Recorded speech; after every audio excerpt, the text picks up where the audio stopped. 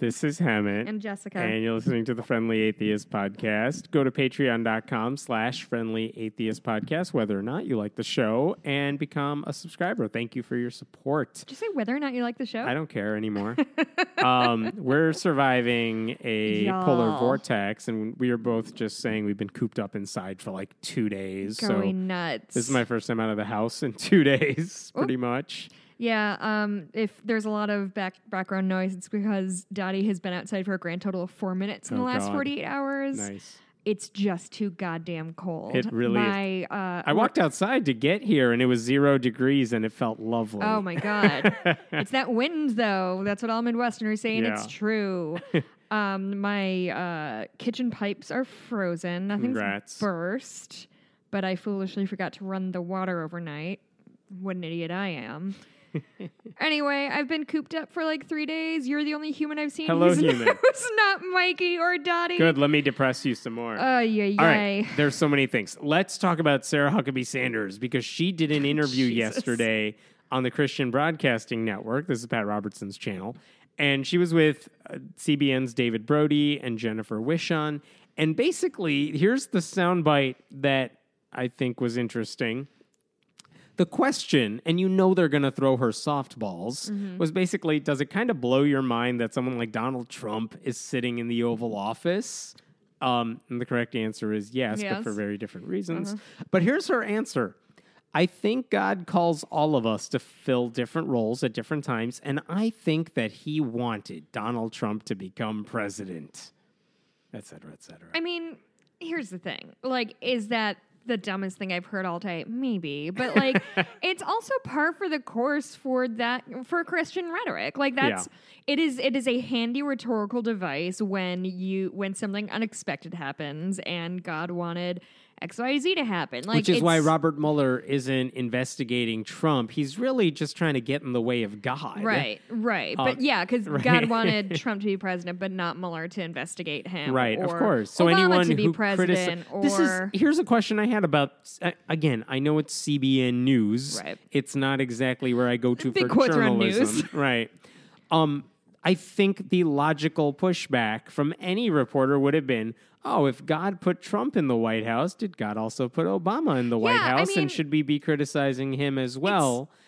Guess what he asked next? What? Not that. Oh, I can't believe it. I know. I mean, it's a nothing burger question. Like, when you say, it's a conversation ender. I think God wanted this. All right, well, cool.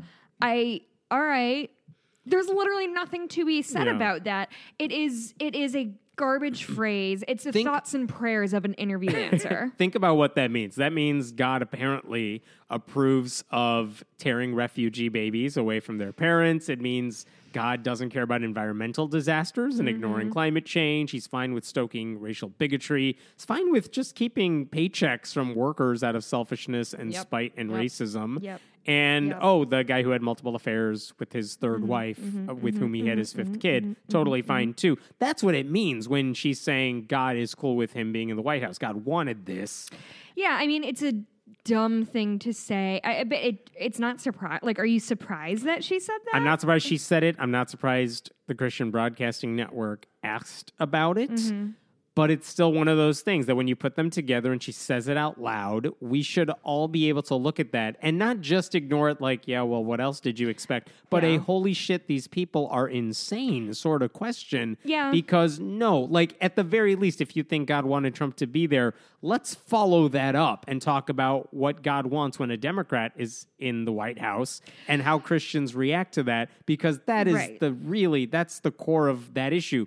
If it's not just rhetoric, let's keep following through on it and see where this rabbit hole leads.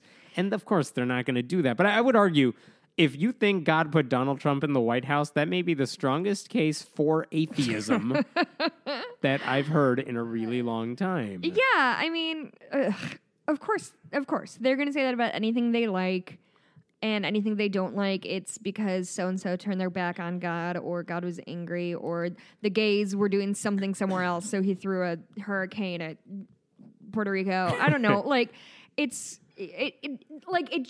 empty. It's fucking empty, and I don't think even they believe it. Do you think the white evangelicals who take Sarah Huckabee Sanders seriously. Do you think they hear that and say, yes, she's totally fine with all this? Yes, because I think or if you she's right that God wanted this. Yeah, I think if you have talked yourself into believing that that Trump in any way represents Christianity the way like most Christians think it should be taught, not in this sort of like xenophobic, racist, homophobic thing that the evangelical right has sort of birthed. If you genuinely look at Trump and say like, oh yeah, that's a good Christian leader, then yeah, you're gonna fucking believe Sarah Huckabee Sanders when it's fucking This is stupid. what I don't get about their argument, because I think a lot of right-wing pastors have said, Tony Perkins, the hate group leader, has said this multiple times. He said something like, I didn't elect a pastor. I know Trump is a flawed person, but he's a means to an end. Oh. I like the goals. I like the judges. I don't love him, but whatever. That to me makes a lot more sense. For sure, but he seems to be an anomaly. It seems that Trump's base genuinely believes he's the real deal. And so, like, yeah, of course they're going to think that. Of course they're going to use this rhetoric. I would actually prefer if more of these like conservative evangelical Christians just said, look, Trump is insane, but he gives us what we want, and that's it. The power matters to us. But the idea that Huckabee Sanders is going at, because she has to, which is to say, no, he's wonderful too. God loves him. God wants him to be there. That's where I'm like, even your base who is dumb enough to vote for you, even they should be like, no, like God doesn't like this guy. He's just like an opportunity. So let's use him because he's dumb enough to be used. I mean, I don't think people who believe that kind of thing are necessarily that politically savvy. I know we talk about like, judges and all that. Yeah, people like Trump, politicians like Trump. The GOP supports Trump because he puts politicians on the bench. Do you think like... Yeah, judges on the bench, right. Thank you, judges on the bench. Like, I barely know how any of that shit works, and I read this every single day, day in and day out. If somebody who does not pay this much attention to the news, they are not going to be like, oh, well, he's really stacking the Third Circuit. Like, that's not fair. Part of most people's understanding of what a president does. The reality is that Trump is allowing them to say the quiet parts out loud. Yeah. They're allowing them to be more forthright with their racism, and they fucking love it. They hate that that the world is changing around them, and every politician is no longer somebody who looks just like them and acts just like them. It's very scary for them. And so yeah, Trump is fine because he says the racist shit they all say around the kitchen table, and cool, it's okay for me to do this again. Right. Let me move to a disturbing story in a different realm. So the Supreme Court is changed now. It's 5-4 conservative leaning, more conservative leaning, I should say. Kennedy was no liberal. You're right. But the biggest church-state separation We've lost our swing vote more We've lost our swing vote, right? Swing vote. The biggest church-state separation case that's coming in their direction, at least in terms of atheism and activism and the stuff we talk about, is it regards this giant cross. And I want to talk about this because this is they've now scheduled this case. God, I feel like a giant cross is such a fucking petty thing to be talking about right now. I'll tell you why it's a bigger deal in a second. Okay. But here's the story. There is in Maryland, in Prince George's County, Maryland, in the city of Bladensburg, there is this busy intersection that a lot of cars drive around. And right in the middle of this like busy intersection, it almost looks like a roundabout, but I can't tell for sure. But in the middle of it, there's this 40-foot giant cross. And officially, it's like a war memorial for World War I. Oh, yeah. But it's a cross. Right. And like the thing about this particular memorial is anyone driving around it would think, oh, yeah, that's a big Jesus thing, because there's no sign that says it's a World War I memorial. Right. There are people whose veterans who died, whose names are like etched in a plaque, is hidden below that cross. Like if you go up right close to it, and they're like, we had no idea his name was on it because we thought it was a giant Christian symbol. Like it's so clearly a giant Christian symbol. And the city is basically maintaining it. They're using taxpayer funds to support it. Is it on city property? It is absolutely on city property. And so the American Humanist Association filed a lawsuit in 2014. Long story short, it made its way up to the Supreme Court. The oral arguments about whether this particular cross is legal, is constitutional, that is going to be on February 27th. They've now assigned a date to it.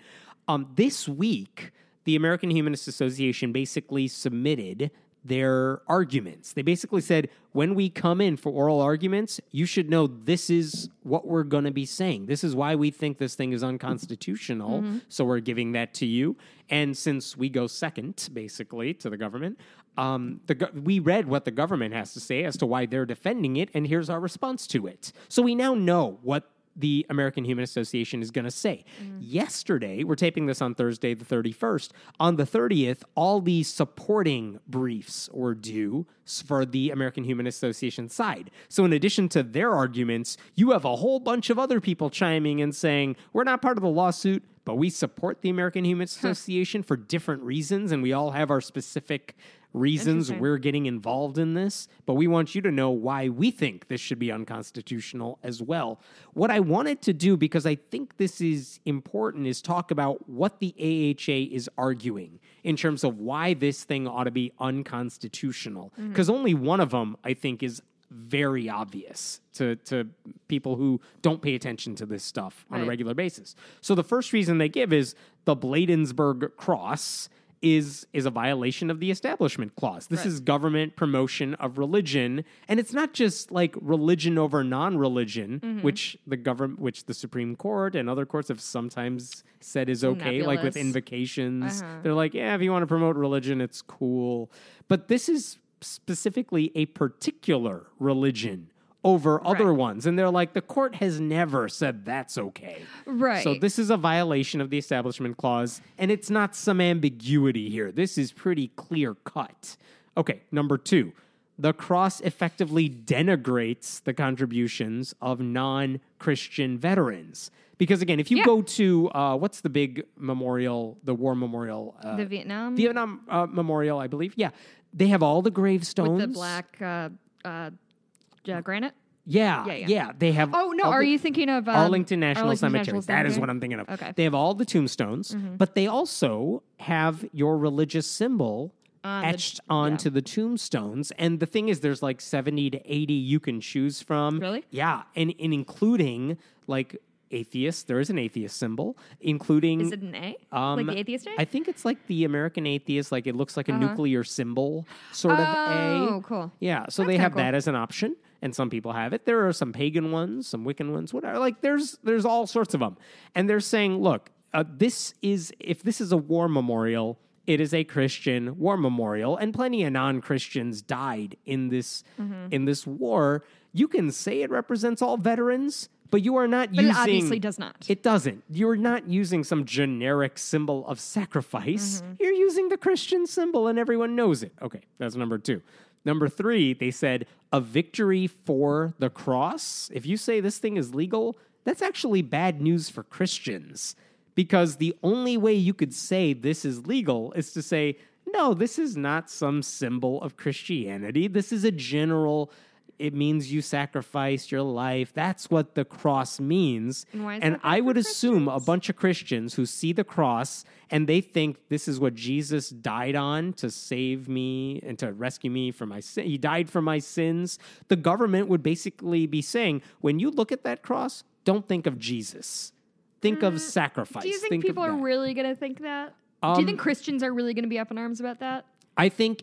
They're saying if the government wants to use that argument, one that they could then use in other cases, saying, well, it's just a cross. It's not anything important. It's not a Christian symbol. It's just a cross. That downplays how seriously we ought to take that symbol. I don't know that it's the biggest thing they're going to fight about here, but it's just worth pointing out that the AHA is saying this would be a Pyrrhic victory for Christians if you win this one because you don't want to win this case. But they do that already. Like, we've heard time and time again people say, oh, it's not a Christian symbol. It's a symbol of love or whatever. Like, they do that shit all the time anyway. It just... Maybe. I understand what you mean, but I do not think that anybody's going to think of it that way. Okay, number 4. Oh. No, there's more. It's the rule of threes, Hammett, not the rule of four. The fact that the cross has been up for decades, which it has, doesn't mean it's okay. And in fact, the Supreme Court has said this about Establishment Clause cases. The famous one is taking mandatory Bible readings and prayers out of public schools. Well, that had happened for decades prior to that, but they said, yeah, but it's still wrong, right. So we have to stop doing that. And the AHA is saying, yeah, this cross has been up forever, but it doesn't matter. Don't let tradition and history, which is an argument the other side is using, like, oh, this was up for decades and y'all didn't complain about it then. Right. Why does it matter now? It's fine.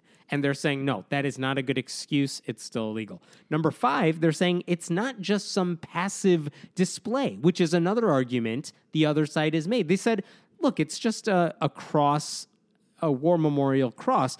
It's not like a dude standing on the corner saying convert or die. It's not an active symbol of proselytizing. It's just sitting there. It's not forcing you to do anything. So what's the big deal? And the American Humanist Association... Stupid argument. Which one? The one that, like, them saying, oh, it's not literally hitting you over the head, so what are you complaining about? Right, and the AHA says that's irrelevant. It's still a giant cross in a busy intersection, and if it was, I'm saying this, if it was like a Muslim symbol, Christians would be up in arms over it. They would not say, well, it's just sitting there, I guess I'll shut up. Yeah. Like, no. That's very dumb. And by the way, okay, the AHA adds, it's not just passive because the town of Bladensburg has actually held events that included Christian prayers at the cross. Huh. They used it as a symbol of Christianity. It's not random. Oh, my God. Number 6, we're almost done, but there's more. Number 6, one of the arguments made from the other side is if you say this is illegal, all of these war memorials are going to come down, and like, how disrespectful is that to the troops? And they're basically saying, no, the Supreme Court could easily say this cross is illegal and it would not affect all these other war memorials, in part because a lot of the other memorials aren't just crosses. They are not just crosses. They include other symbols. They are part of memorials that include other symbols. This is a one-off giant Christian display. There are only literally a couple of them like it. So if you say this one's illegal, maybe a couple of them would have to be moved or taken down or moved to private property. But seriously, this is not some domino effect that's going to tear down every memorial. But even were that true, like, good. The point should always stand. Like, if you are trying to honor veterans, then honor all veterans, right? And don't just honor Christian ones and pretend you're doing it for everybody. Yeah, Jews are cool with this symbol. Yeah, like, no, they're not. Okay, number 7, and this is a bigger deal. There is a way that the Supreme Court for decades now has decided any case involving religious displays and whether they're legal or not. And it's called the Lemon Test. And it has because the dude was named Lemon. So here's the Lemon Test. There are 3 parts to it. They ask themselves... Can we call it the Lemon Party Test? No. They ask themselves 3 questions. Is the law or the display or whatever, or whatever statute like a local government used to put it up, was it secular in nature? Okay. And in this case, you could argue, fine, if they say it's a war memorial, that's secular in nature. Number 2, does it advance or inhibit religion?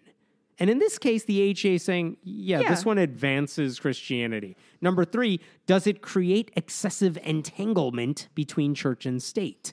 In this case, because you have the city maintaining this giant cross. They're holding events at it. Right. Like, so... And if you say yes to any of those questions, that it does break the rule in any of these ways, then it's illegal. The only way you can allow a religious symbol to stay up is if it was the intention was not to advance a particular religion. Then you can get away with it, according to the courts. And they're saying, look, this fails the Lemon Test for 2 separate reasons. Right. So if you say this cross is legal... You're basically saying, let's ignore the Lemon Test. Right. And by doing that, you would be throwing away something that has worked really well for like 50 years. That's a dumb idea for the court because everyone's gotten used to this, like, it's an objective test. It's one everyone knows how to use, and we can answer those questions about it. It's not broken, so don't get rid of it. That's another one. And then the final argument the AHA is using is saying, we're not trying to destroy this monument. you can easily take this Christian cross and move it to private property nearby. People have done that before. Right. It's not a big deal. And it's fine. Another option that is on the table is you get rid of the arms and you create like an obelisk, just a straight up pole, and call that a war memorial. You can do that, but the AHA is saying, we have other options here. We're not trying to destroy your monument. Just move it somewhere where it's off city property. Or add like some goalposts and make it like a pitchfork. Like that Jesus statue in Ohio somewhere. Yeah. There's lots of options. So those are the arguments that the AHA is telling the Supreme Court. I just imagine somebody up there just sign off the arms of the cross. That's what the religious right thinks the AHA wants to do. That's what I want to do now. This is what they're telling, basically, to the 5 conservative justices and, like, honestly, John Roberts. This is what they're saying. Look, for all these reasons, this thing is unconstitutional. Right. We're giving you so many outs here right. without you alienating, like, the conservative base. Right. We're giving you so many ways to say this is illegal without getting rid of other war memorials, without saying, you know, it's a slap in the face to Jews, which it is. But pick any of them. Yeah. John Roberts, you've done this before. It's sad that he's the swing judge, but that's basically what they're doing here. And I would note yesterday, all these additional, like 7 or 8 separate amicus briefs came in saying we support what the AHA is doing, but we have other reasons for saying this is unconstitutional. There were 2 that were interesting there. One of them said, we want you to judge this case on its merits because there are legit church-state issues we need to discuss here. What we don't want to do, and what we saw the other side wants you to do, because we read their briefs, is they want you to dismiss the case saying the people who sued in the first place don't have legal standing to bring about this case. I see. Because they just drive past the thing. They live in the city. They drive past it, and they're saying, look, I'm not Christian. This thing offends me. I'm bothered by it for the following reasons. Right. And they're saying, the other side says, who cares? Yeah. That's not a good enough reason to make this big decision off of that. But this group, and I forgot which one this was in particular, they said, do not dismiss this case on standing, because if you do, there would be no possible way for anyone to ever bring forth a lawsuit involving something like this cross or a 10 Commandments monument that's on government property or any religious symbol in a public place, because on what grounds could anyone bring a lawsuit? The only way you could do it is to say, I live here, I am a citizen here, and this is troubling, and as a non-Christian, I have a basis on which to sue. And they're saying I'm quoting here, there would be no standing in any religious display case, however egregious its facts. Do you believe that? That if this was dismissed, we would have nobody would ever have an option? Because the question is, how would you bring it forth? Like, on what grounds could you say this 10 Commandments monument that's sitting outside my city hall or the courthouse is wrong? How do you argue that one? To me, that feels different. And I've been trying to articulate exactly why. I think the 10 Commandments monument, and I'm not saying that one's better, one's worse. To me, they seem a little bit disconnected because the 10 Commandments is like more serious? More serious and more on the nose. The fact that it's in front of, say, Austin City Hall or whatever the state Capitol building. Capitol in Texas, right? But that one was declared legal. Right. Because of other monuments around it. Right, exactly. Yeah. But say one is standing there alone in front. Right. To me, that is a very clear symbol of the people inside this building obey these laws. These are not laws I signed up for. Therefore, I don't think my mayor or my city council has my best interest in mind. Right. To me, the cross... So what if there was a cross in... I'm making this up because I can't think of a case where this has happened, but let's say they put up a large cross in front of a public school saying, people have died.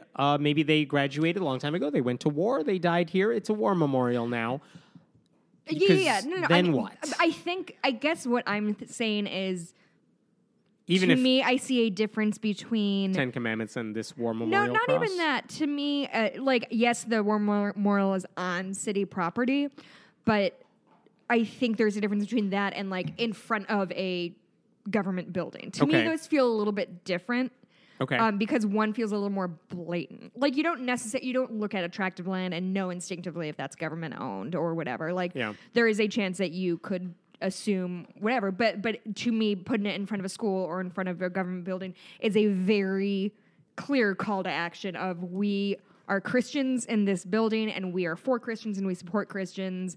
And if you don't fall under our umbrella, like go kick rocks. I can't remember what the AHA's original lawsuit said on behalf of those citizens, but I think they were kind of making their case that when I drive past this every day, it is a reminder that my city cares about Christians more than they care about me. Oh, yeah. Not in the same direct way like a Ten Commandments monument would if you were going to the courthouse. Right. But in the same way, they were saying, I know where my government lies. No, yeah, and I want to be clear that it's not that I'm saying that the cross on public property is okay, and this isn't.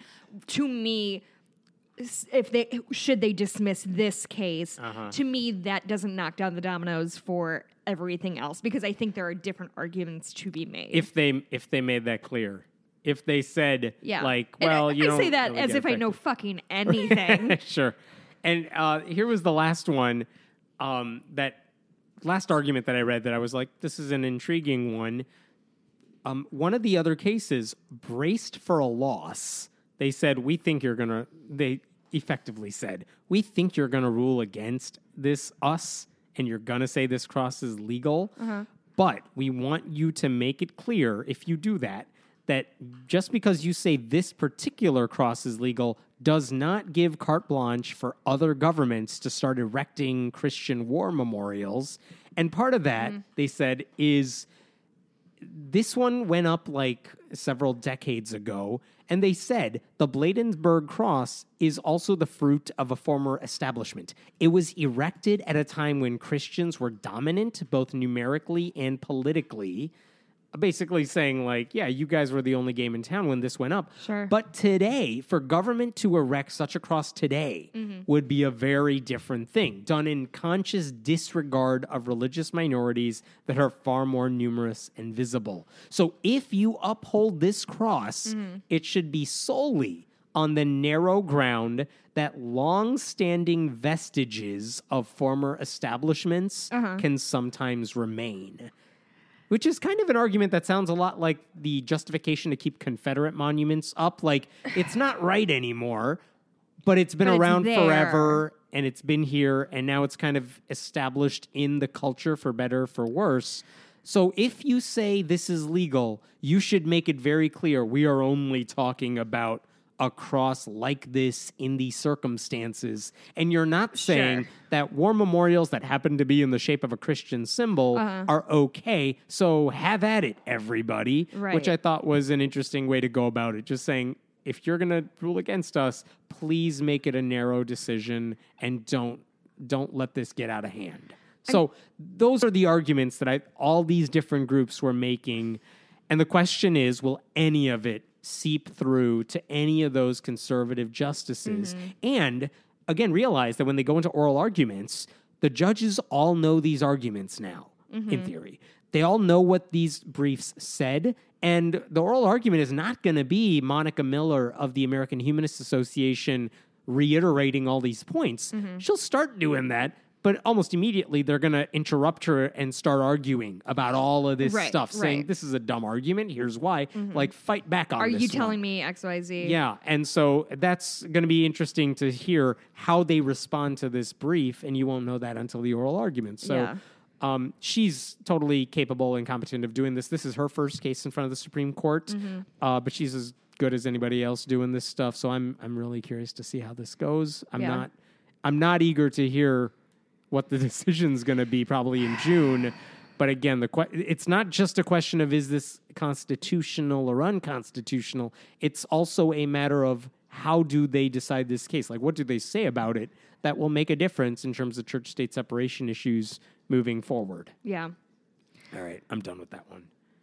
You want to move on to something more frivolous? Sure. Remember Kim Davis? You remember Kim Davis. How could I ever forget? Kim Davis, that the one hair, those glasses. who said she's not going to sign off on those marriage licenses in Kentucky, even though same-sex marriage is legal. I just had a moment of complaint. Wasn't there a moment that she, like, came out of somewhere and like did a fist pump. Yes, or, like, after she got out of jail for a couple of days for violating the law, she came out with her fist pumps in the air like, God helped me through this. I win. I was trying to like pull her up in my brain, and I conflated her with Roger Stone, who just came out of prison doing the Nixon peace sign. And I was like, did she do that? That was a weird choice. Anyway, somebody photoshopped that for me. The false memories are getting planted, right? So here's what's interesting. One of her biggest defenders in the past couple of years, in addition to her legal team, has been Kentucky's Christian governor, Matt Bevin. Like, our super Republican governor of Kentucky has been on her side. Quick sidebar on Matt Bevin. Matt Bevin. Fuck that guy. Sure. He just said in an interview or tweeted, or I don't know, I found out about it somehow, that the fact that, and I want to be extremely clear what's going on in the Midwest. Did you hear about this? I did. I want to be very clear what's going on in the Midwest. It's not just like uncomfortably cold. We Midwesterners are a tough people. We're fine with cold. It is subarctic. It's like below 20 below, 30 below. It is frostbite within minutes of being exposed to this weather. Yeah. It is genuinely dangerous cold. Matt Bevin. Most of Chicago has been shut down for 2 days. Like, I haven't been in my office in a couple days. My husband hasn't been. You don't have a job, so what do you know? That's very true. But Matt Bevin was like, he said that the fact that Kentucky, and I don't know where the temperatures in Kentucky are right now. It's still low. It's still cold. Yeah. The fact that they closed down schools. He said it was evident of snowflake culture. Yeah. So it's they were all super weak. Yeah. Isn't that the word he used? Yeah. These so right now it's Thursday night. It's 23 degrees in Louisville. Those sweet Kentuckians are not equipped for this shit. This is my best friend's Kentucky. She does not cope well with the cold. They're not used to this. But anyway, like, how fucking dare you? This is genuine, real It's just like saying like, oh, like, everybody's triggered when I burn them with a cigarette, like fucking hashtag libtards. Like, what are you talking about, dude? Like, weather is not a liberal agenda. Right. What are you doing? Yeah, you call them little Matt Bevin. Weaklings. I was so angry. So let me tell you why else you should hate this guy. Our fucking generation invented snow days. Like, what? Why are you're trying so hard to be mad at me. Little Timmy isn't going to first grade, snowflake. Jesus. So while Matt Bevin's making fun of kids who don't go to school. So anyway, he's been Kim Davis's biggest defender. He actually said in 2015, I absolutely support her willingness to stand on her First Amendment rights. Without any question. I support her. Bevs. Yeah. So anyway, there was a lawsuit by one of the couples, or I think maybe two of the couples, that did not get their wedding license, marriage license. They sued. They won. This was a while back. They won the lawsuit. Davis appealed the decision, and at the time, the same judge was looking at that case because of the technicality they were mad about. She lost the appeal, too, in 2017, and that meant someone had to pay the ACLU and their clients their legal fees, which totaled $225,000. And then they appealed the case again, and they're about to decide like the appeal, but almost certainly she's gonna lose again because what she did was still wrong. Okay, but here's the thing: illegal. Here's the question. Who pays the $225,000? Oh my God, is it Kim Davis herself? Well, it was gonna be, according to the judge, it's the state of Kentucky because she was a government worker, and Kentucky these people sued. Flush with cash. And cool. Yeah, well, and this is the problem. Like, I think people were pissed off that everyone suffers because she's this Christian bigot. But basically, she was working for the government. Can they just take whatever profits the Ark Memorial or the Ark Museum brought in? She was representing the government when she did this illegal thing, so the government's got to pay up. And what did Matt Bevin say this week? He's like, hell no, we're not paying for this. Kim who? Yeah. He's like, Kim Davis can pay her own damn bills. New phone, who dis? Yes, that's exactly it. And so Matt Bevin, who called her an inspiration, doesn't want to pay the bill. And so Kim Davis is now stuck with this bill, which is hilarious. Now, does that make me like him less or more? No, it makes you like him less because he's at the doing very the wrong least, thing for at the sure. very least, even though he was wrong before, you could argue, well, at least he had her back. And now he's like, no, screw you.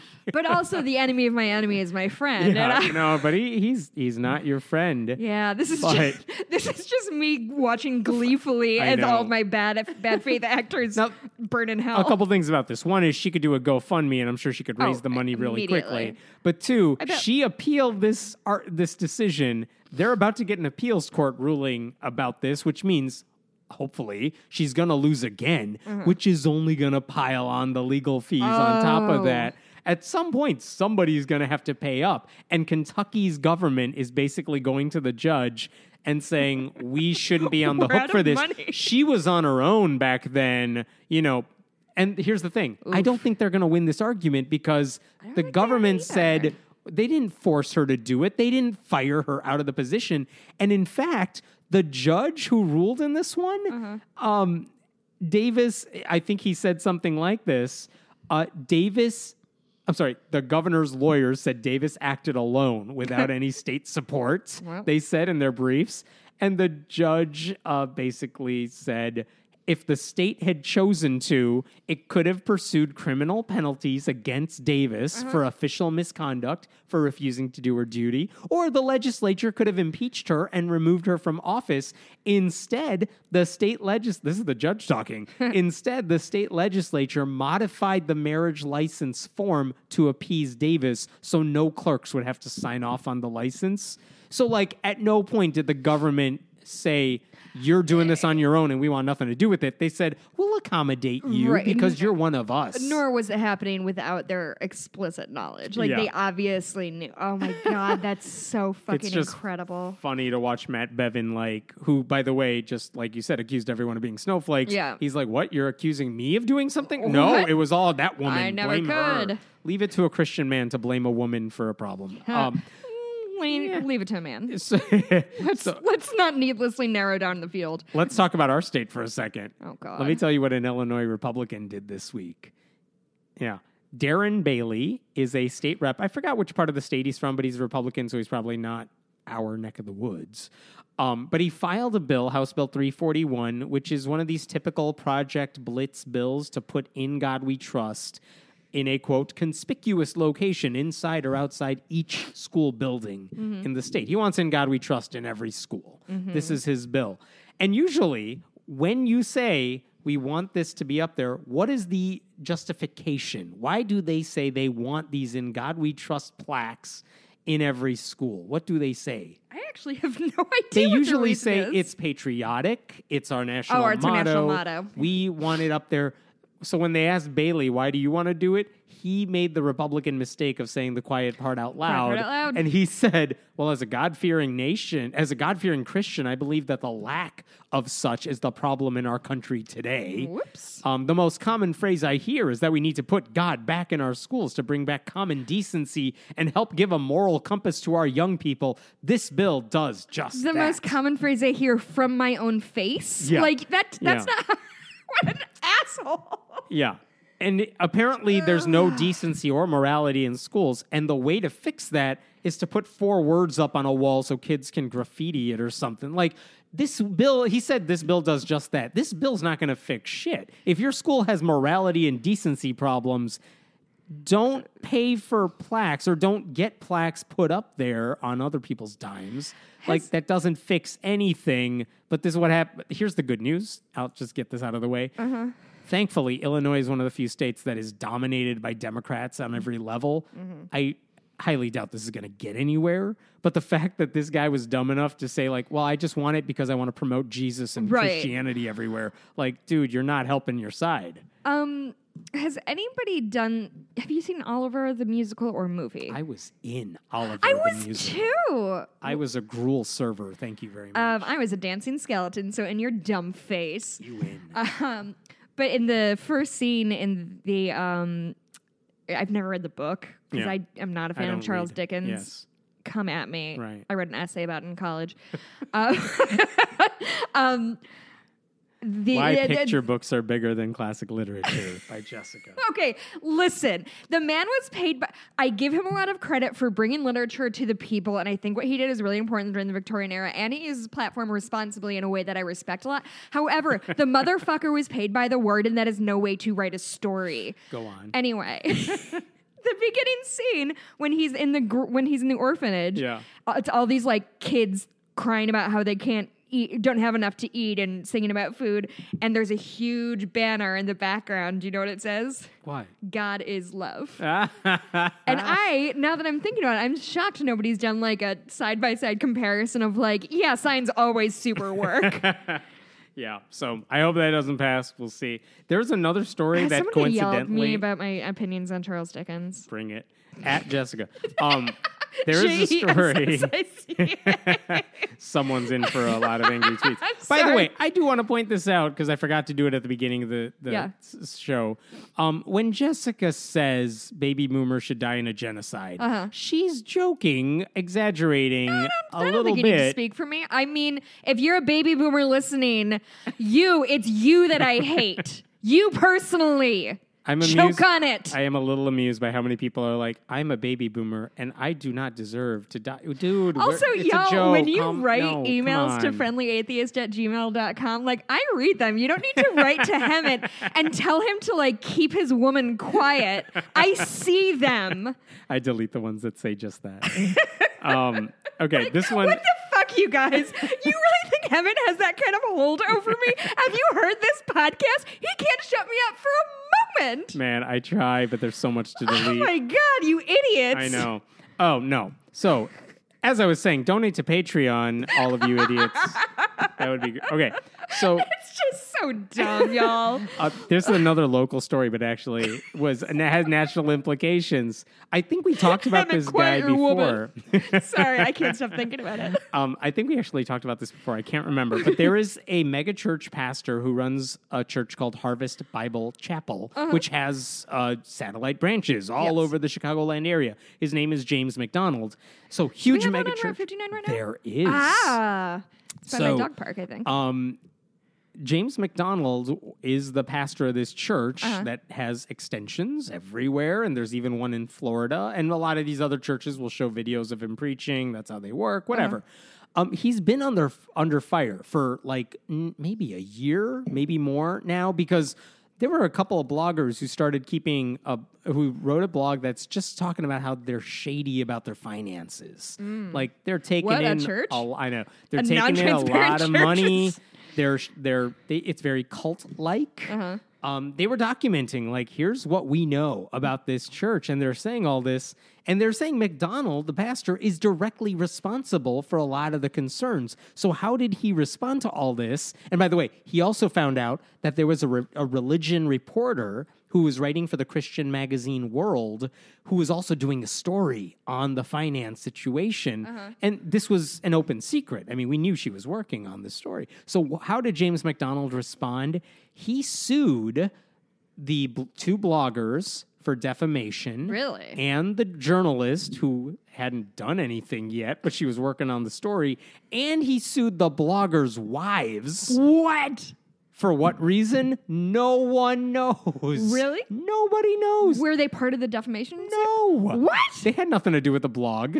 They were just there. He just wanted to stick it to them. You know what I mean? Yeah, like a good Christian does. So he sued all these people. And then here's the hilarious kind of thing. And I could say this because I have nothing to do with this. The hilarious thing is, as this lawsuit is proceeding in the courts, the defamation, the bloggers and their lawyers are like, all right, well, we need discovery from the other side. We need documents that show your finances. And this is a public case. This isn't under seal. This isn't the Mueller investigation. If you share these documents, they're going to become public as part of the public record. And so what did McDonald do? Oh, shit. We're going to drop the lawsuit because we don't want any of these papers going public. Oh, my God. Oh, my God. So, like, he's now announced, like, I'm going to take a sabbatical from my church. I'm going to move down to Florida for a little while. That's where Jesus is right now. He's in Florida during the winter. He's a real snowbird. This guy is shady as shit. So, the good news is the lawsuit's over. They dropped the lawsuit. Yay to the bloggers. Yay to Julie Royce, the journalist. All right, fine. Here's what was surprising this week. And I don't know if people know this guy. If you're outside of Chicago, I've heard of him because I'm in Chicago. There's a shock jock radio host. Mancow. I fucking hate Mancow. Mancow's been on the radio since I was in junior high. He's been around for a long time. I was on his show when all the eBay stuff happened like a decade ago. Oh. And all I remember is after the very brief interview, he's like, well, you're going to hell. Hangs up the phone. I'm like, what just happened? Cool, dude. So you didn't get to go in the studio? No, this was over the phone. He's making a comeback. I see his face on billboards. He's now hosting a new show on a separate thing. He's actually less of a shock jock than he is just a typical radio DJ. He's in his late 70s. I think he has to give up the ghost at some point. But the thing is, he's actually, and this is no secret, for the past several years, he's been very open about his Christian faith, as a shock jock does. And he's actually buddy with James MacDonald, and there are lots of pictures of these two hanging out. He said James MacDonald is the guy who baptized me in Israel on a trip several years ago. These guys hung out all the time. But this week, in a letter, in an article that was posted in the local Daily Herald, they actually posted a letter written by Mancow saying, I'm this guy's friend, and what this guy is doing is shady as shit. Really? Yeah, and he basically torched their friendship, but he basically said he's been deceived by MacDonald, and this cult-like atmosphere in the church still has a stranglehold on a lot of people who attend there. And I'll go through an example. This is what Mancow says. Pastor James and a fundraising campaign that he was doing called Closer, asked me to donate $3 million recently. And this seemed rather tone-deaf to me because I was unemployed at the time. Granted, he made a lot of money, but he was unemployed at the time. He said the number kept shrinking until I was asked if I could at least sell all of my memorabilia, whatever he had, and give that money to Harvest. And I'm quoting here, my weakness was sickening. I mean, I wish I had just said something more aggressive about how awful it was. Instead, I just sat there with a stupid smile on my face.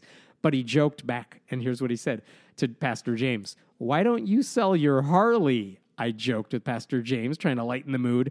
No, he responded. I like my motorcycle.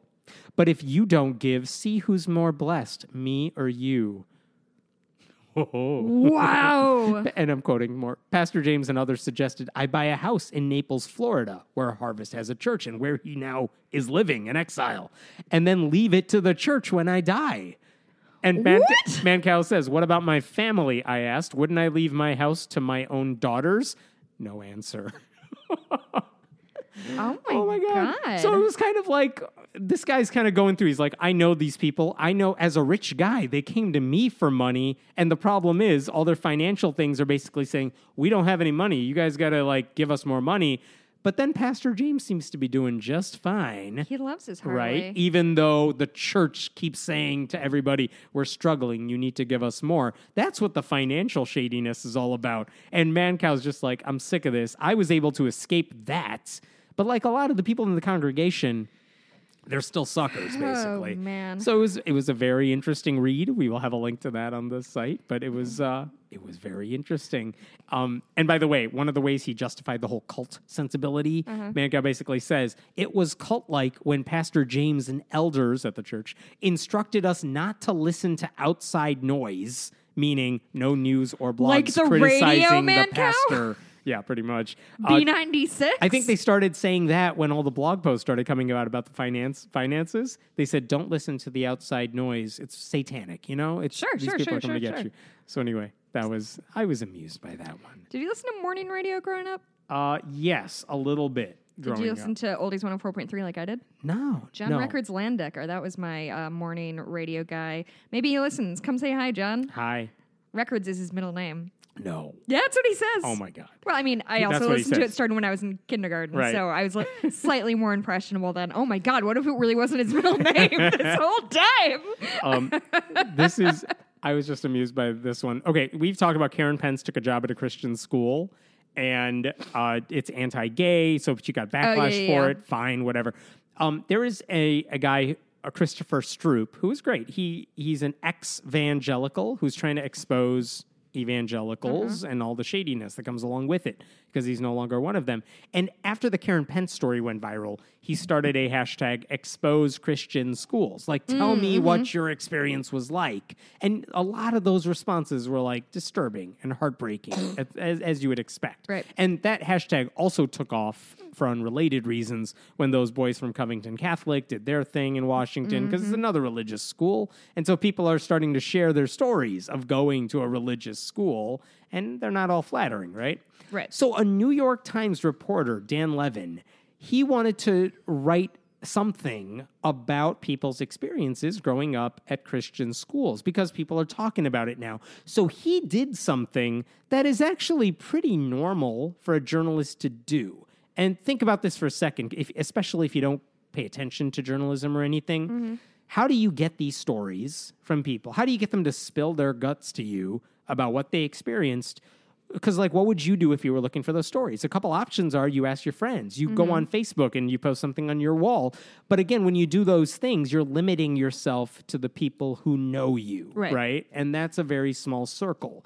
So what he did is he went on Twitter and he basically said, and I'm quoting here, "I'm a New York Times reporter writing about hashtag expose Christian schools. Are you in your 20s or younger who went to a Christian school? I'd like to hear about your experience and its impact on your life. Please DM me, privately message me," right? And that's it.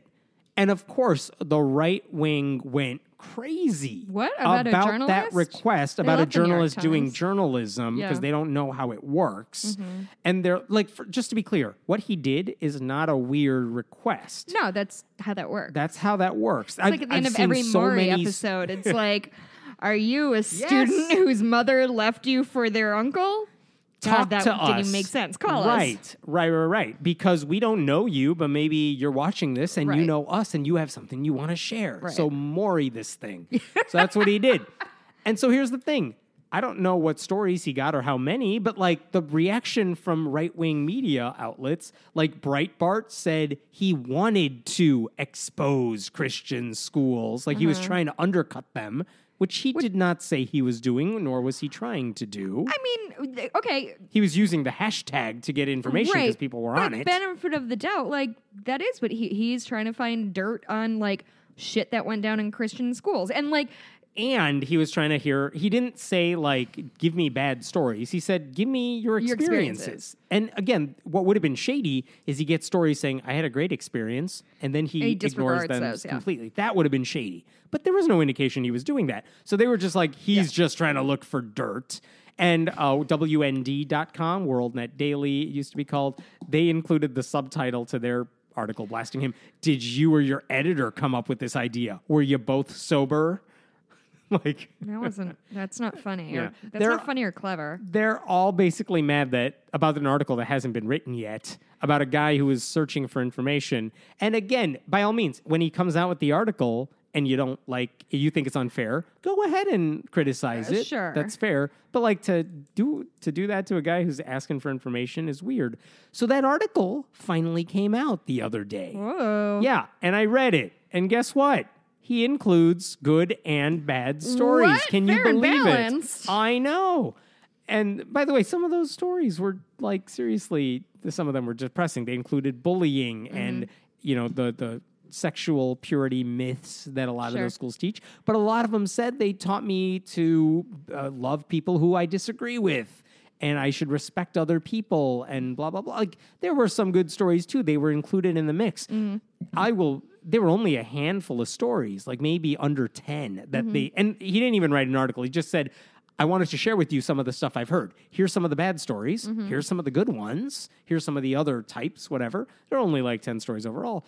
I'm sure he got who knows how many more, but it was a fine article for what it was trying to do. But just the idea that conservatives got mad at a guy who was doing actual journalism without even knowing what he was doing. They don't know what that looks like anymore. I don't know like what better defines like right-wing media than that sort of thing.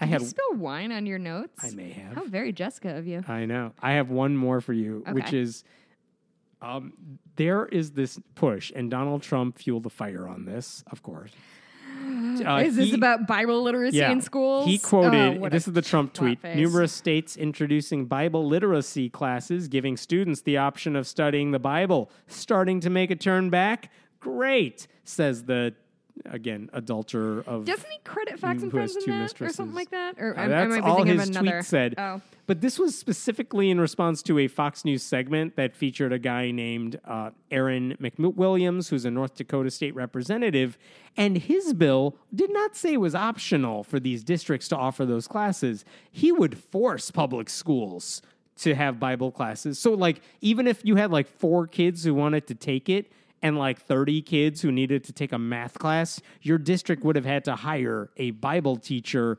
and that's money they could have used on a math teacher or some other class, and they couldn't do it because that was his bill. His bill failed, by the way, by a long shot. Dumb. In North Dakota, which is all Republican, he still failed. But just to be clear, like these Bible literacy classes, if you are teaching Bible as literature, because there's a lot of references and allusions to it, there's nothing illegal about that. We've definitely covered this a lot. A lot of these bills we've started to see from this Project Blitz push to get Bible classes in public schools. A lot of them, they don't all say the same thing. Some bills say we want you to teach a semester of the Old Testament, offer a semester of the New Testament. You're allowed to offer a semester of both. They don't say always that it must be taught objectively. Right. They don't say what qualifications the teachers need in order to teach it, which is scary.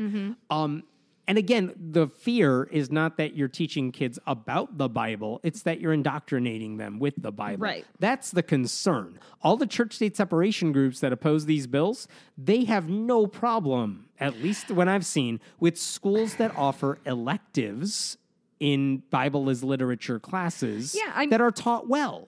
There's nothing wrong with that. I would argue that it's a really valuable class to have to, like, I think... somewhere along the way, I think I took like a world religion class of like comparative religions would be more useful. I think that's a useful thing to have to like understand and be a more productive person. But no, let's learn about Adam and Eve. That's definitely going to come up in your right. And again, class. if you're learning about it as a cultural relevance, if you're studying Dante's Inferno, you want to know about biblical references he makes in it. There is some use to that. I get that. And to make sense of politics today, you kind of want to know what the Bible is saying, like, to make sense of the world around us and the wars people fight and things like that a comparative religions class could also do very well. Yeah. But again, no one's arguing about elective Bible classes if there's interest in it. If a district wants to offer it, it's done fine. The issue is that a lot of these bills... They force the districts to offer it regardless of interest. They don't have any provision that says they have to be taught objectively. Right. We know they're not always taught objectively. Right. And that's where the problems are. So right. And I want to be like, when I was in college, I was assigned passages from the Bible as reading because I was a literature major and I was reading medieval literature and I needed that frame of reference and my dumb atheist ass didn't know anything. Yeah. So like there are, I think it's really important to be clear here that it's not saying like nobody should ever touch the Bible or nobody should ever touch the Bible in an academic context. The Bible really is important as a literary reference. And I know I've brought this up before, but Richard Dawkins in The God Delusion has like a whole page of just expressions that are common parlance that came from the Bible or whatever. I'm not saying it's necessary if you're not, again, studying like literature and need that frame of reference. I'm also not saying it's not a useful thing to have an understanding of. The point is like... in 5th grade, would I have been a good student of the Bible from my public school teacher? Almost certainly not. And I was a smart kid. I like wanted to learn, but fuck that. I would have hated that. And there's no way anybody would have been. It doesn't matter. It's fucking dumb. And so it just like President Pussy Grabber gave it the thumbs up though. What a waste so there you of time and effort and this posturing. It's so exhausting, and I cannot wait until we look back on this portion of history and just watch these like Christians, quote unquote, Christians, no quotes, doing all this posturing for meaningless referenda, the Bible thing, the In God We Trust thing, while literal human beings are starving in our country. Like, the lens of history is going to be fucking cruel on these people.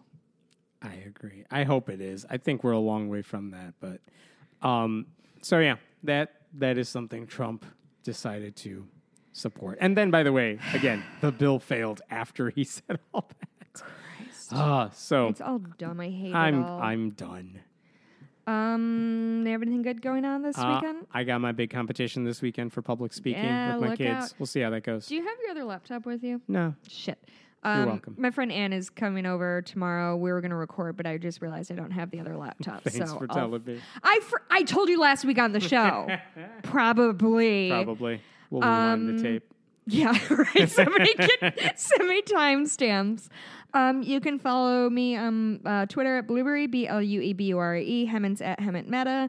We'll post bonus episodes on the main feed coming up because I forgot to do that yesterday because Polar Vortex, sorry.